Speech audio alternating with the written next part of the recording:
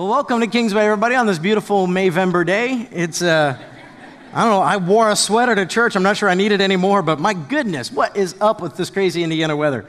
Somebody told me this is normal, but I've been here 6 years. I don't know what normal is. So that's normal, right? It's Indiana.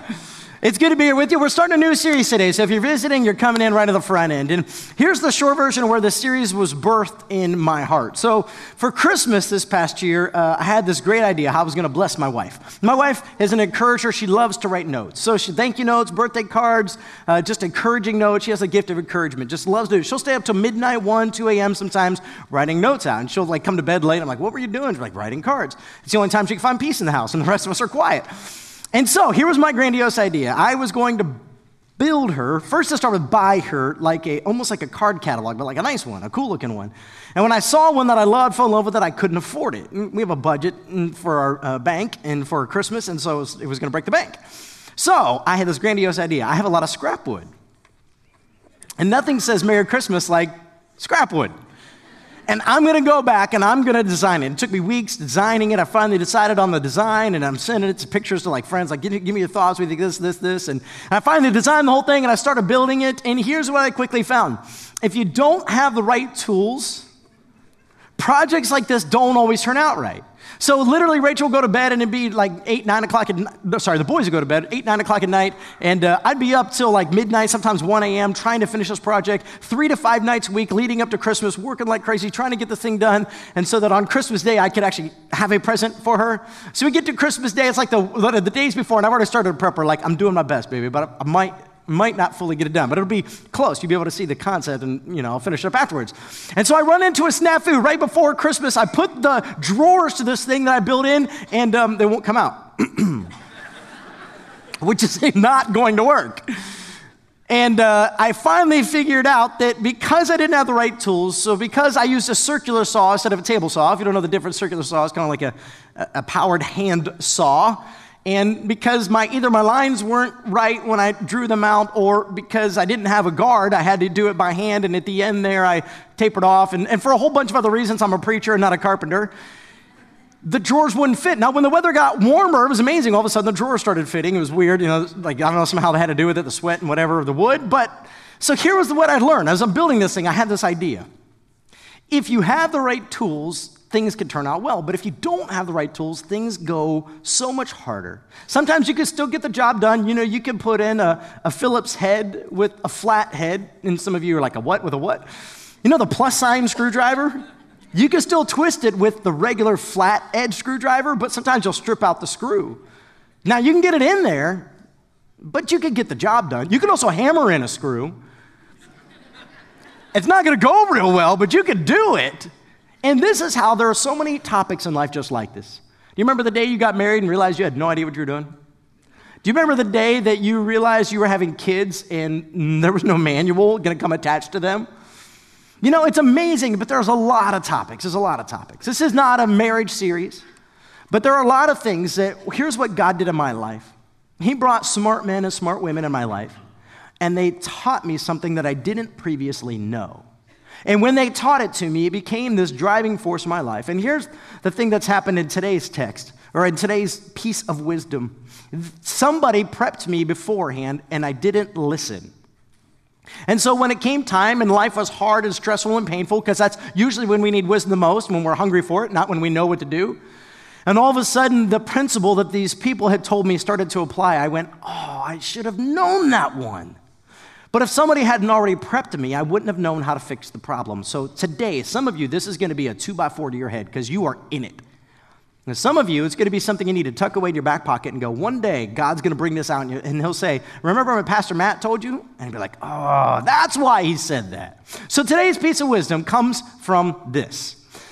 Both mentors in my life, most recent ones, Dr. John Caldwell and Dr. Alan Ogrum, both of them were senior pastors of large churches. Right before I left my last church, that's where Dr. Alan Ogrum was, and when I came here and worked 9 months with Dr. John Caldwell, I asked them both the same question, and I got almost the exact same answer. It was really close, just their own words. Here was the question I asked them. Young pastor, young family, what advice would you give me? Did you want to know what they said? Somebody last service yelled out, "Don't do it." I'm like, no, it's not what they said. It was close. Here's what both of them said, and this is my words, not theirs, but almost verbatim. Don't do to your family what I did to mine. Now imagine that two people in your life who you really look up to, who have an unbelievable amount of experience and wisdom, both say the same thing in a 6-month span of each other. Don't you think you would listen? Now I'm saying it to you. Do you think you're going to listen? Both of them went on to tell me extremely painful stories that aren't my place to tell. Stories about times when things had happened in their spouse's life and their kids' lives, and they were too busy out working hard. And you need to know this, as a pastor, we feel this extra burden. I'm not saying our job is any harder. It's not. Some of you have tremendously stressful jobs. I don't even want to trade you. No offense. But as a pastor, we feel this burden that we're failing God. We feel this burden, and Charles Spurgeon wrote a lot about this, the Prince of Preachers, that he would go to bed at night and feel this burden for the thousands of people he was leading, as well as those who were unreached. And that's the burden that pastors feel. And because of that, we can go, push, trying to reach more, do more, and please more. And I'll just tell you right up front, that's my problem. I'm a born-again people pleaser. And that old people pleaser in me keeps raising to the surface. And because of that, I keep giving too much. I keep going too hard. I don't do well at creating boundaries and sticking to them. I create them all the time. My wife will be quick to tell you that I'm not always great on follow-through. So I am now feeling like a hypocrite. I'm just being honest. I'm not standing on a mountain saying, if you could climb up to where I am, life will go great for you. I'm climbing up the mountain with you and saying, we've got to get there together. So what I want to do is lay out why this is so important for you, what's the real heart of the matter, and what's some advice on how you could do this better. First thing, let me say this, so write this down, take a screenshot, whatever you got to do right now. There's a book. It's called When Work and Family Collide. It's by Andy Stanley. Here's what it looks like. You can buy it on Amazon or anywhere where books are sold.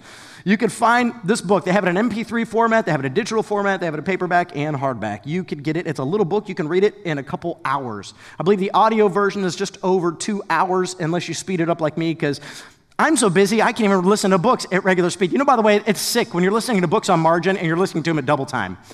But anyway, this little book is your blueprint. Your blueprint, if you're convicted by today, you need to buy the book.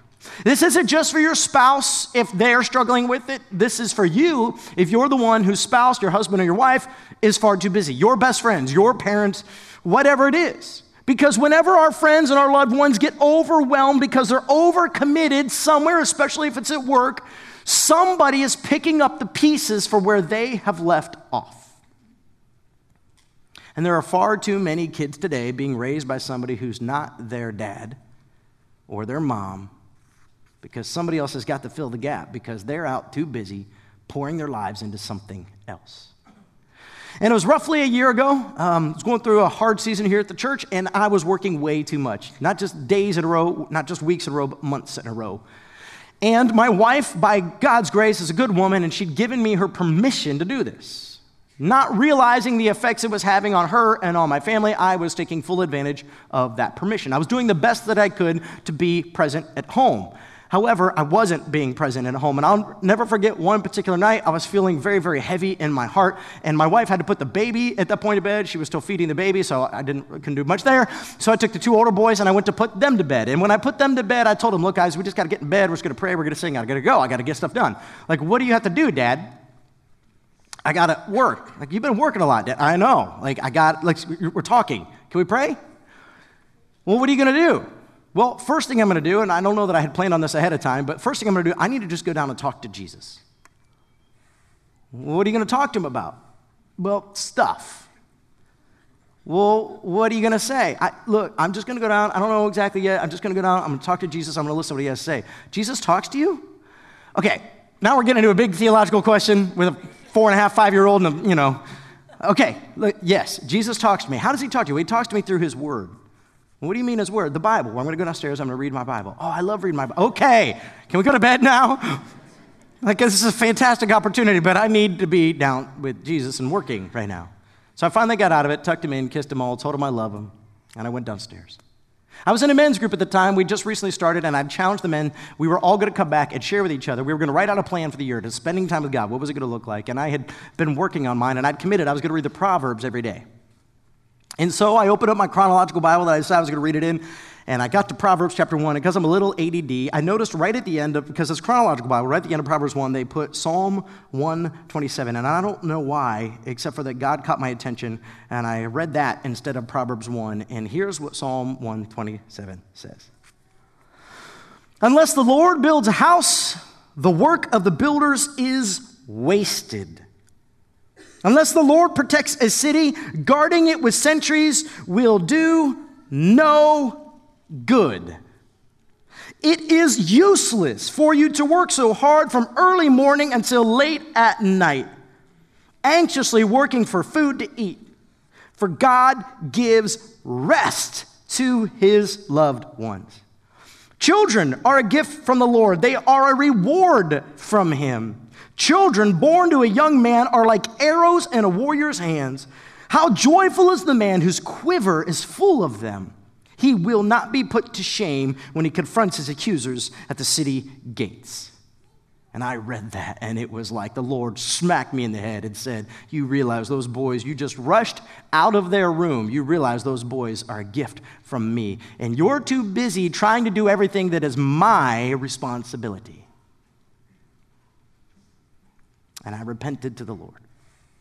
And I wish I could tell you I fixed it. It's never been a problem since, but it has been. And the reason that it's a problem for me is the same reason it's a problem for many of you. And the problem isn't necessarily what we think that it is. There's actually, I believe, a surface problem. And I think Andy says it well in the book. He says this: the problem is this. There's not enough time to get everything done that you're convinced or others have convinced you needs to get done. Can I get an amen? Now, Andy starts here, but he doesn't finish there. You got to read the book. But I'll just say this, Andy goes where I believe the real problem is. I think that's the surface problem. There isn't enough time, but the reason there isn't enough time is because our hearts are unbelievably evil and deceptive. And you may be saying, well, you don't know me. I'm a good person. I know you are. I'm sure that you are. Trust me. Just like I am, and my heart is evil and deceptive. I can trick everybody. And the first person I trick when I trick everybody is who? Me. And I can feel important, and I can feel wanted, and I can feel needed, and I can hunger for that just like everybody else. And when I crave after approval, and when I crave after everybody saying, Pastor, man, that was great. That was awesome. Pastor, I need you. My marriage is falling apart. Pastor, fill in the blank. Man, I'm ready to drop everything and save everybody else. And let my family die sometimes. Because deep down below the surface of the fact that there's not enough time, there is a heart that is longing for acceptance and approval. And before you think that I'm crazy, and before I go into how do we fix the problem, just wrestle with me for a second. Isn't it true? Let's say you're the spouse in the room. Let's say this is a marriage problem. It's not always, but let's say it's the spouse in the room. And let's say it's your spouse who's too busy. And consequently, you've been carrying all of the weight of their responsibilities. You're carrying the weight for them around the house. You're picking up their extra chores, their extra responsibilities. You're filling in the gaps either as mom or as dad or whatever it is because they're not around. You're doing the extra cooking. You're doing the extra cleaning. You're going to all the events. You're carpooling everybody around. Whatever it is, you're doing it all. Are you not doing it because you want to be seen as being a great spouse? Are you not doing it because you want them to be able to say, I have the best spouse ever, and be able to say, wow, they love me. Look how they love me. Deep down, aren't you seeking their approval? Or maybe it's your kids themselves. Look, ladies, you're not off the hook just because it's going to hit a lot of the men in the room. How many of you have your kids burned out, stressed out, yourselves burned out and stressed out because they're in a new event, they're in a new sport, they're in a new club, they're in a whole new whatever because I got to keep up with someone else. I need to be good enough. I need them to be good enough. And this is probably a good message to keep your elbows to yourselves. Maybe just a loving encouragement once in a while to the person you're sitting next to. Because it's going to be a hard one for all of us. Now, if your whole goal is to be accepted, to be good enough to measure up, think about how much that happens at work. The difference between work and home is huge. It's significant. And you know this, right? Doesn't matter if you're a man or woman working. You go to work and people pat you on the back, tell you how great you are. You get a regular affirmation, most of you, for what you're doing in some form or fashion. It could come in the form of a raise. It could come in the form of extra vacation days. It could come in the form of a pat on the back, a letter from the boss, an encouragement note, whatever it is. Somebody pats you on the back and says, man, that was great, great job. And it's like pouring fuel on a fire. Here's the problem. You go home and people aren't as impressed with you as they are at work. That's crazy. You don't walk in the door and everybody goes, Welcome home. You don't throw out a piece of wisdom over dinner and your kids go, Dad. Oh. Wow. You are amazing. It's crazy. I sit across from people sometimes in my office, not always, and they'll just tell me how wise and amazing I am. And I go home and they say, Daddy, Daddy, Daddy, would you wrestle with me? I'm like, I've been wrestling with you for an hour. My back hurts. My neck hurts. Daddy, Daddy, Daddy, we never see you anymore. Like, never see me? We've been together for 3 hours at the park. You know what I'm talking about, right? So it's easy to go where the ego is stroked, isn't it? But slowly what happens is we kill the ones we love. We don't mean to. Right now, the number one cause of divorce in America, you know what it is? Some of you said it, money. Money. Now, why are we all stressed out over money? You would think if we had enough food to eat, enough clothes to wear, a roof over our heads, we'd have enough, but it's never enough, is it? We got credit card debt. We need new cars. We need better cars, better clothes, new clothes, better vacations. And why do we need that? Because the number 2 reason for divorce in America, you know what it is? Social media, especially Facebook, the primary cause. And the reason is because, and again, it's far more adult women on Facebook than men. So husbands, is your chance. The reason is we go on Facebook and we see everybody else's life and we think that we need their life.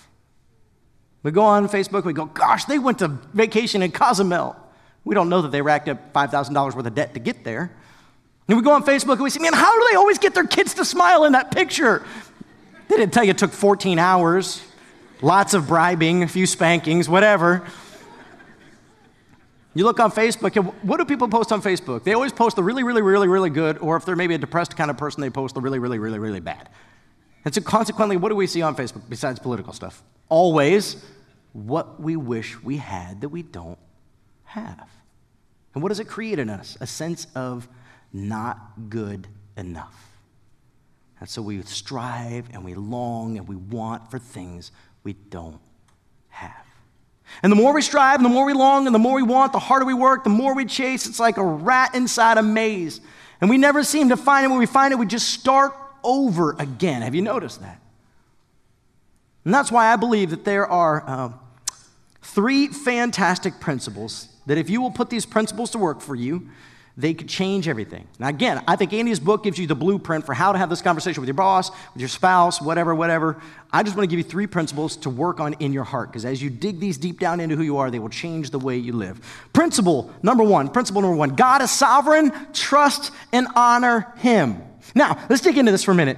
I don't have time to go real deep on this. I will tell you, I have read almost everything there is to read on this subject, and I will tell you that I cannot fully explain it. It is a mystery of God. God is fully sovereign. There's nothing that's going to happen on this planet without him allowing it to happen or causing it to happen, and we don't always know which one it is. But God is sovereign. Things are heading a certain direction. He's making sure that things happen the way he knew they were going to happen. The fact that he knew it was going to happen doesn't mean you didn't have free will. You will be held fully accountable for your actions, what you do and what you don't do. And this is why when Paul says over and over and over again, do not think God to be a fool. You will reap what you sow. So if you're sowing good things, guess what? You'll reap good things. If you're sowing evil, you'll reap evil. Whatever you put in, you'll get back out. So clearly there's a correlation between your activity, your choices, your life. Now, God is sovereign. He's going to make sure certain things happen. However, you must work hard. You must be faithful. You must be righteous. And somehow those 2 things come together in a beautiful way. Dr. James McDonald up at Harvest Church in Chicagoland, I love the way he says this one time. He used this analogy. It's not perfect, it breaks down, but it's a good analogy to help paint the picture. Imagine you're on a cruise ship, and the cruise ship is going from New York to London. Now, you're on that ship, and there's a whole bunch of decisions you made that day. What you're going to eat, what you're going to wear, where you're going to go, who you're going to hang out with, what you're going to do in between. But the ship is going from New York to London, and there's nothing you're going to do to change that. And that's kind of how you need to think about the sovereignty of God. He has all the wisdom, all the power, all the might, all the knowledge, all the resources to do everything he plans on doing, and he plans on doing a whole bunch of things. And there's nothing that you can do to prevent him from doing everything he has planned to do. However, your choices do influence that. Prayer would be meaningless if it had no impact on God. This is why James says, you do not have because you do not ask. And when you do ask, you don't have the right motives. You just want to spend what you get on yourself, so God won't give it to you. What's James trying to tell us? Open your mouths and pray and seek the Lord, and he'll move on your behalf. There's this correlation between God's sovereignty but our activity, and it is an amazing mystery, and one that I will enjoy not fully understanding until the day I die. So what does that mean? I need to trust him and honor him.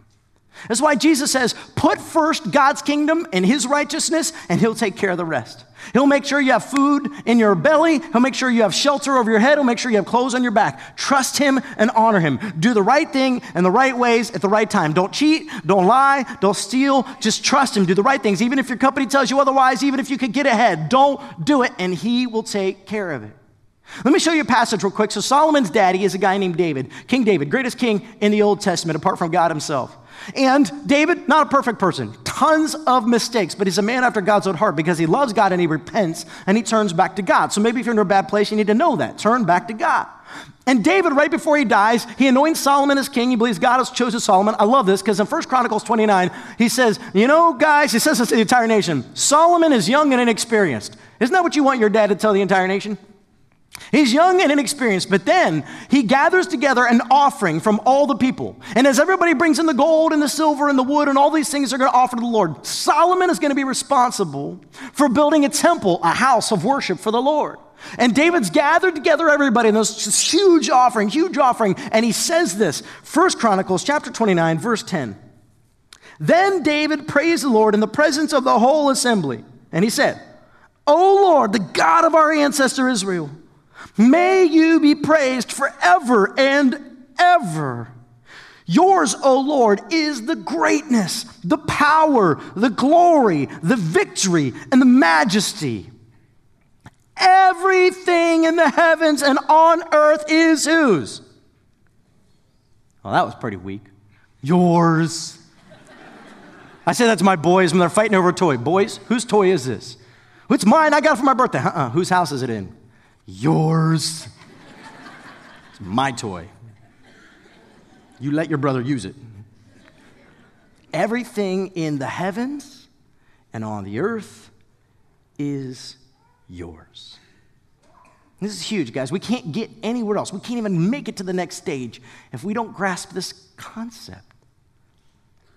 Man, everything you have is from God. He gave you your job. He gave you your house. He gave you your cars. Now you think about this. I get it. There's some jealousy that could come from this, from somebody who says, well, God, why did you give them more than me? And I will just say, do you know God never really answers that question? Maybe if you're somebody who doesn't have as much as somebody else, you should see it as a blessing and not a curse. There's actually a passage, I think it's Solomon, but I don't remember. It's in the Old Testament, and it says, oh, Lord, don't give us too much, or we'll be tempted not to need you anymore. But God, don't give us too little, because then we'll be tempted to steal. The point of that passage, that piece of wisdom, is simply, God, would you give us what we need, not necessarily what we want, and we will be content. And contentment is huge, because contentment is like a big, big, big problem for all of us. We want more, we want better, we want glory, we want honor, we want people to tell us how great we are and how smart we are and successful we are. We want people to come to us and say, hey, teach me about this, you're so much better than me. We want people to look up at us and whisper about us around the water cooler because we're so great. But it's all God's. Now look at this, oh Lord, and this is your kingdom. We adore you as the one who is over all things. Look at verse 12. Wealth and honor come from you alone. That's mind-boggling right there. No, Pastor, you don't understand. I worked my tail end off to get here. I worked 80-hour weeks. I mortgaged my house. I did this. And I'm not saying you didn't work hard. And I'm not saying that working hard doesn't produce fruit, but you're telling me that there isn't anybody else who hasn't worked their tail end off and didn't get where you got? The sooner we realize that everything, wealth and honor, come from God, the sooner we can get to the place about putting our priorities right. As long as you believe the lie that if you can overwork, overgive, overcommit, that your kids or your job or your boss or your money or your bank account will be directly proportionate, until we can fix that, there's nothing else we can fix.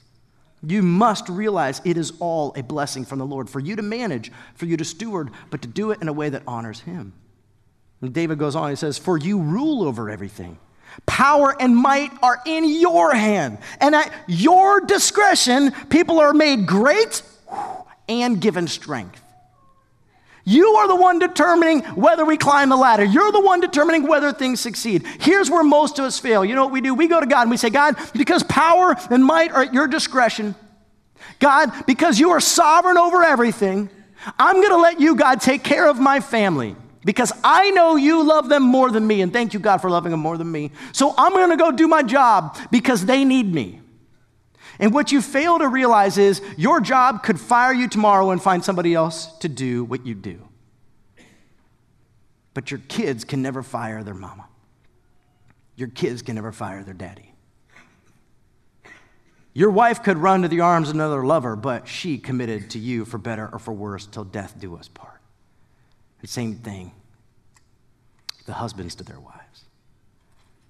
See, the reality is, if you die tomorrow, your company will replace you, but it will leave behind a significant hole for your family.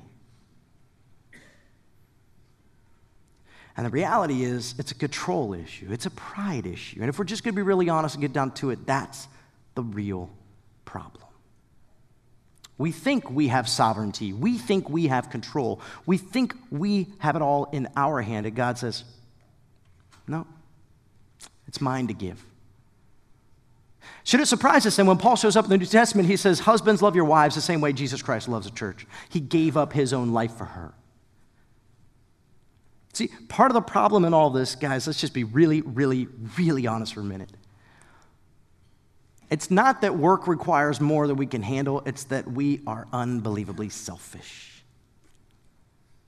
Most often, when I'm talking to a family and one or the other, the husband or the wife is saying they work too much, they overcommit, they whatever, most often there's another thing involved. There's a shopping addiction, there's a spending addiction, there's a hobby addiction. Somehow it almost always involves golf or racing. I don't know, I don't get it, but there's always something else playing a role there. There's an alcohol addiction, there's a drug addiction, there's a porn addiction, there's something else in there that's driving the heart. And so you have to stay one step ahead of all these things, and you just assume my family will always be there. And what happens that day when you come home and they're not? And all of a sudden you're willing to promise and commit, I'll change everything. But usually by then it's too late. I love this analogy. Andy uses it in the book, When Work and Family Collide.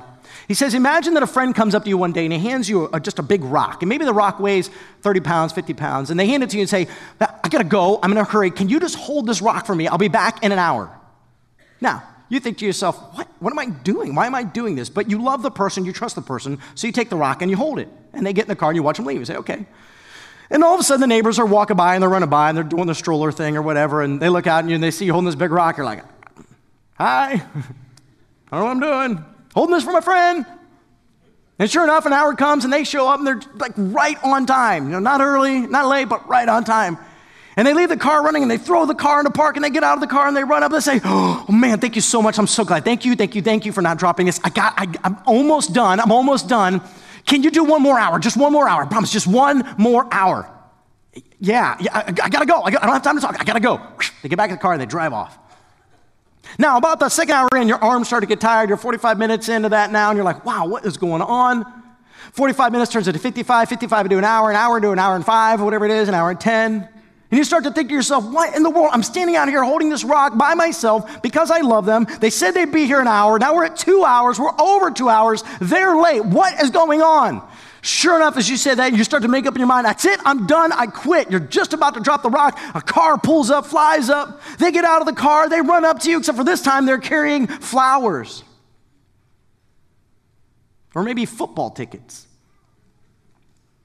I love you so much. Thank you so much. You don't even realize how big of a blessing this is. Thank you, thank you, thank you for all you do. Look, I just need one more hour, just one more hour.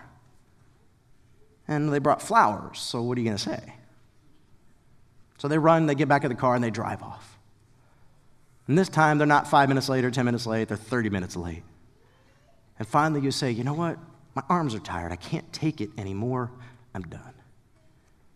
And you drop the rock, and it hits the driveway, and it just shatters. Good luck putting the pieces back together. And then they come home, or they come back, and the pieces are laying all over the place. And I say, what did you do?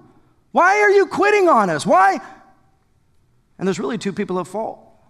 See, you never told them along the way. You never said, I need you to stop. I can't keep this up. I'm tired. I'm weak. My arms hurt. I'm embarrassed. I don't know what I'm doing or why I'm doing this anymore. I love you. I want to work this out. And they just kept taking advantage of you. And the more you let them and the more they did it, it became this really unhealthy. And then what happens? Here's what happens. Someday you call your pastor and you say, Pastor, can we come in? And you come in and you sit in chairs with a distance between you that feels like a mile. And you say, I just don't love them anymore. But it didn't have to be that way. So what else do we need to do? Well, here's the second principle. If you apply it, it'll change everything. Second principle. Be thankful and prayerful in all circumstances. Look, I'm not going to be a fool and just act like just praying and thanking is going to change everything. It's not. But if you will have an actual attitude of, and I hate platitudes, I do. But if you'll have an attitude of gratitude, it'll change things. If instead of being angry and bitter at God that you don't have what everybody else has, instead of flipping it around and saying, God, thank you. Thank you for giving me this home. Thank you for giving me this house, giving me this car. God, I don't need to make $50,000 more a year. I don't need to make $5,000 more a year. I am happy and content with what you've given me. Thank you, God, for giving me what you gave me. Thank you for entrusting me with these things. If you'll actually go to your spouse and say, you know what? I know you carry a tremendous burden. I know in this season, I know this has been hard. You've been picking up my chores, my responsibilities. I just want to say thank you. You mean the world to me. But then you go a step further and you say, would you pray for me because I know things have to change. I know things have to change. I know I can't keep doing this the way I'm doing it. And maybe for you, if you're the spouse who you feel like you're being taken advantage of, maybe for you it's starting to pray, God, would you open their eyes? Would you help Pastor Matt's sermon to sink into their heart so that they would realize how hard this is? Pray, God, give me the strength and the wisdom and the words to say, because I don't want my spouse to think that I don't love them. I don't want my spouse to think I don't support them, but I can't keep doing this. Help. You know, James tells us, if you need wisdom, ask your Heavenly Father. He wants to give it to you. He wants to give it to you. And when you ask, don't doubt that he gave it to you. Just assume he gave it to you.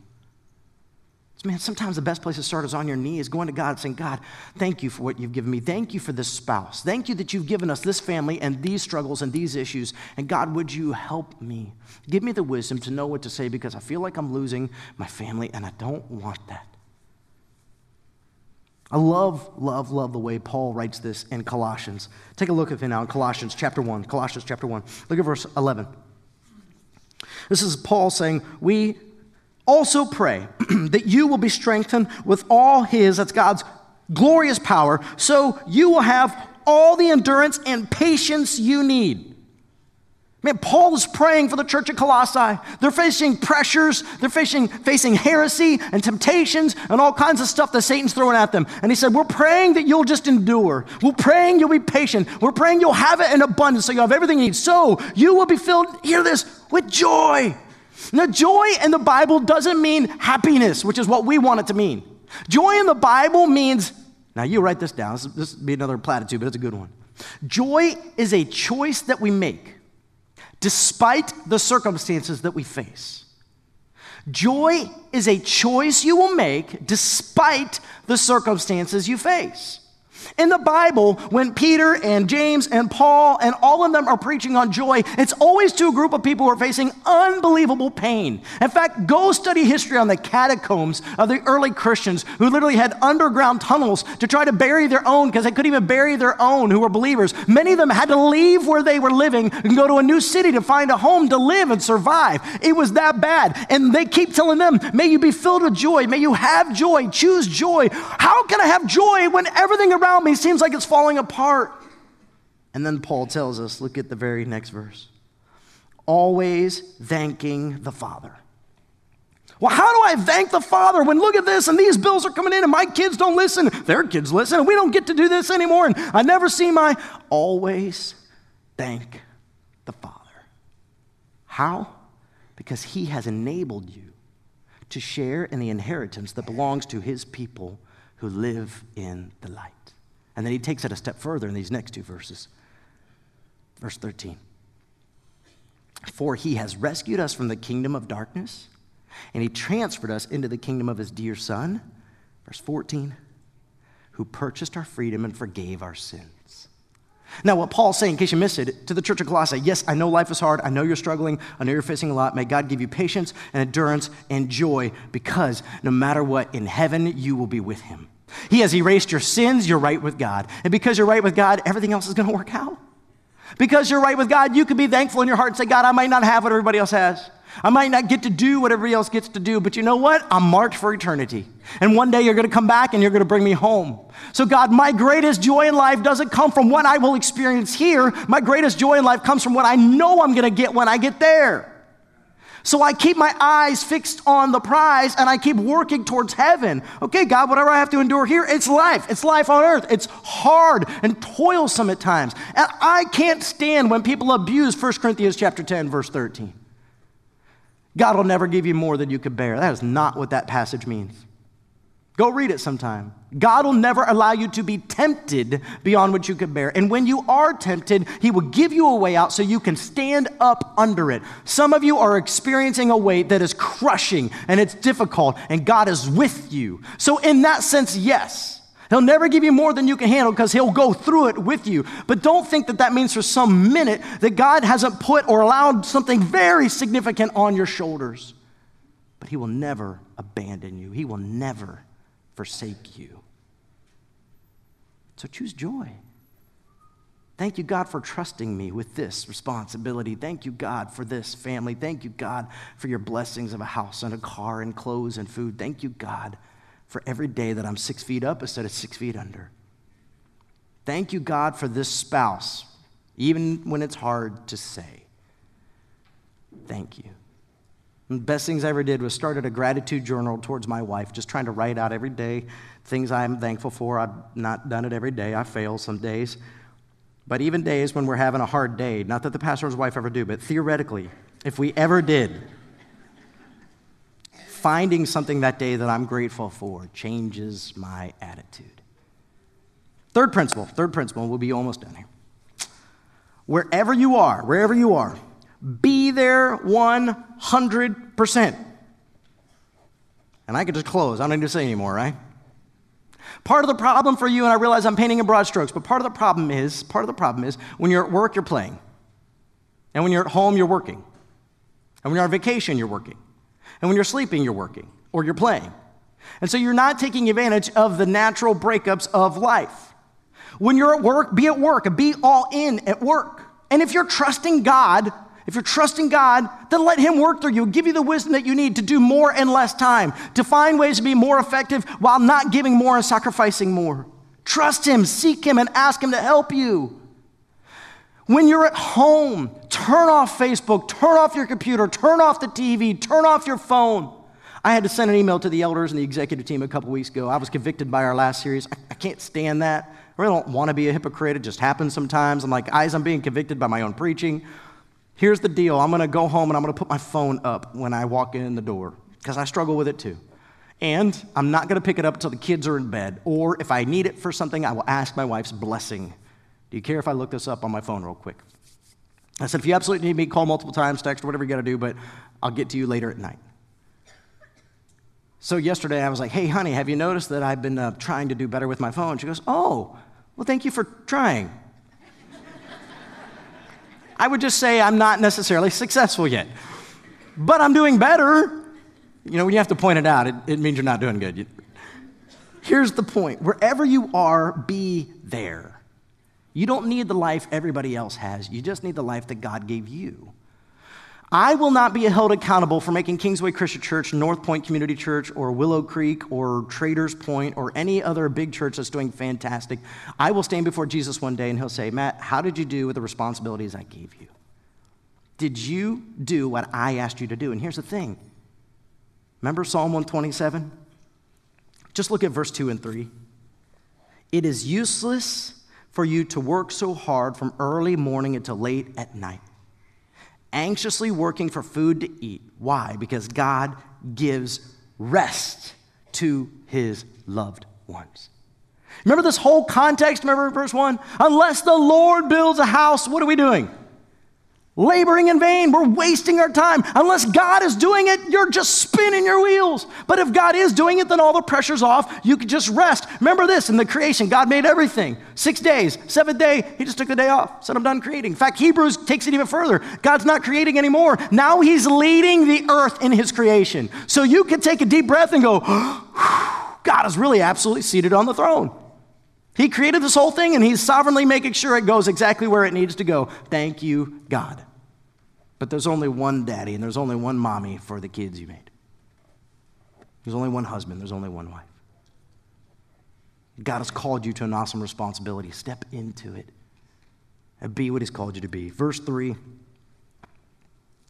children are a gift from the Lord. They are a reward from him. I realize some of you, like me, can't get pregnant. It took us a very long time. By God's grace, he finally opened my wife's womb, and I'll never understand it. This isn't a guilt trip on you. This is just to say, realize they are a gift. It doesn't always feel like it, but they are a gift. So here's some advice. Andy says this, I kind of put some of my own words to it, but I love this. Look, your family wants to feel like a priority. It is not enough for them to just be your priority. They must be convinced by your actions that they are a priority. If you go up to somebody and say, I love you, but you punch them in the face every time you say it, they're going to have a hard time believing you. And this is really no different, though that's an extreme example. I love you. You are a priority to me. Really? Show me. I will. As soon as I get through this season. You know how long a season lasts? My wife told me this. Over the last year when I was working way too much, and I said, honey, this is just a season. It was just a season. She said, Matt, if you ever say that again, you are in trouble. It's been 6 months. Seasons don't last 6 months. Point well taken.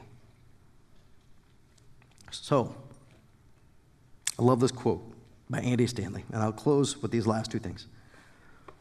Andy says in the book, whereas work is task-focused, the family is relationship-focused. One is about doing while the other is about loving.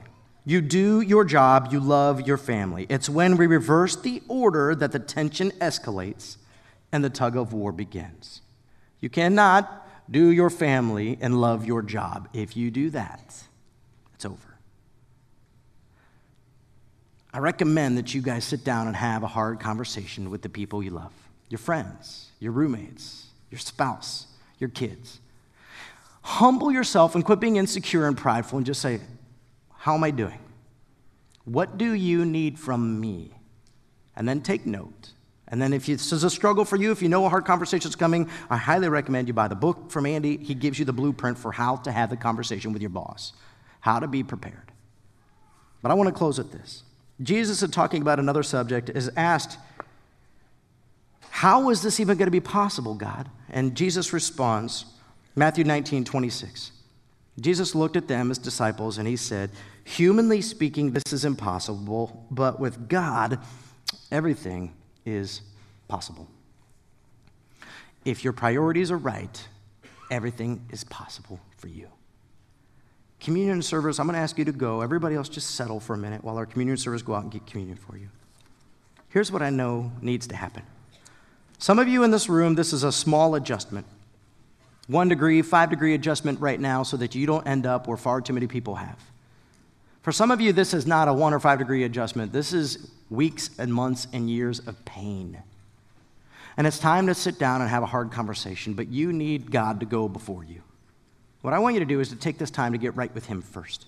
As you take that bread, as you take that juice, this is a constant reminder that God loves you and God is for you. He's not against you. So as you take these, I just want you to say, God, thank you for your mercy. Thank you for your promise to give wisdom. Would you give it to me now? So that later today, as you're having this hard conversation, God can speak into you and bring the healing that you want him to bring. Let me pray over you. Father God, Lord, I realize almost everybody in this room at some point or another, this message will be real for us, if it isn't already. God, I pray for the couple who's in here, Lord, or the person whose life could be a single mom or a single dad, and their life is truly just overwhelmed. And all the fears, the anxieties of not having enough or not measuring up or not being enough or not being present enough, all of those are screaming. And God, some of them are so real. Father, I just pray right now for your grace and your mercy. Forgive us for times, Father, when we have worshiped stuff instead of you. Forgive us, God, for times when we have put responsibilities that were never ours ahead of the things that were. Forgive us, God, when we were so busy doing everything else that we didn't have time for you to pray and to seek you and to listen to you. And God, I pray right now that you would help us to reprioritize our lives around you. Help us, God, to put you first. Help us, God, to put our families next. And then, God, help us to put our jobs and our health down there. God, I pray that as we live out this pattern, as you change us from the inside out, may it bring great reward, great fruit to our marriages, to our church, to this community. Help us to be a salt and a light. And God, I pray right now for every couple in this room who's going to have a conversation that needs to be had later. Lord, may your wisdom and your grace lead them into a healing place. We ask all this in Jesus' name.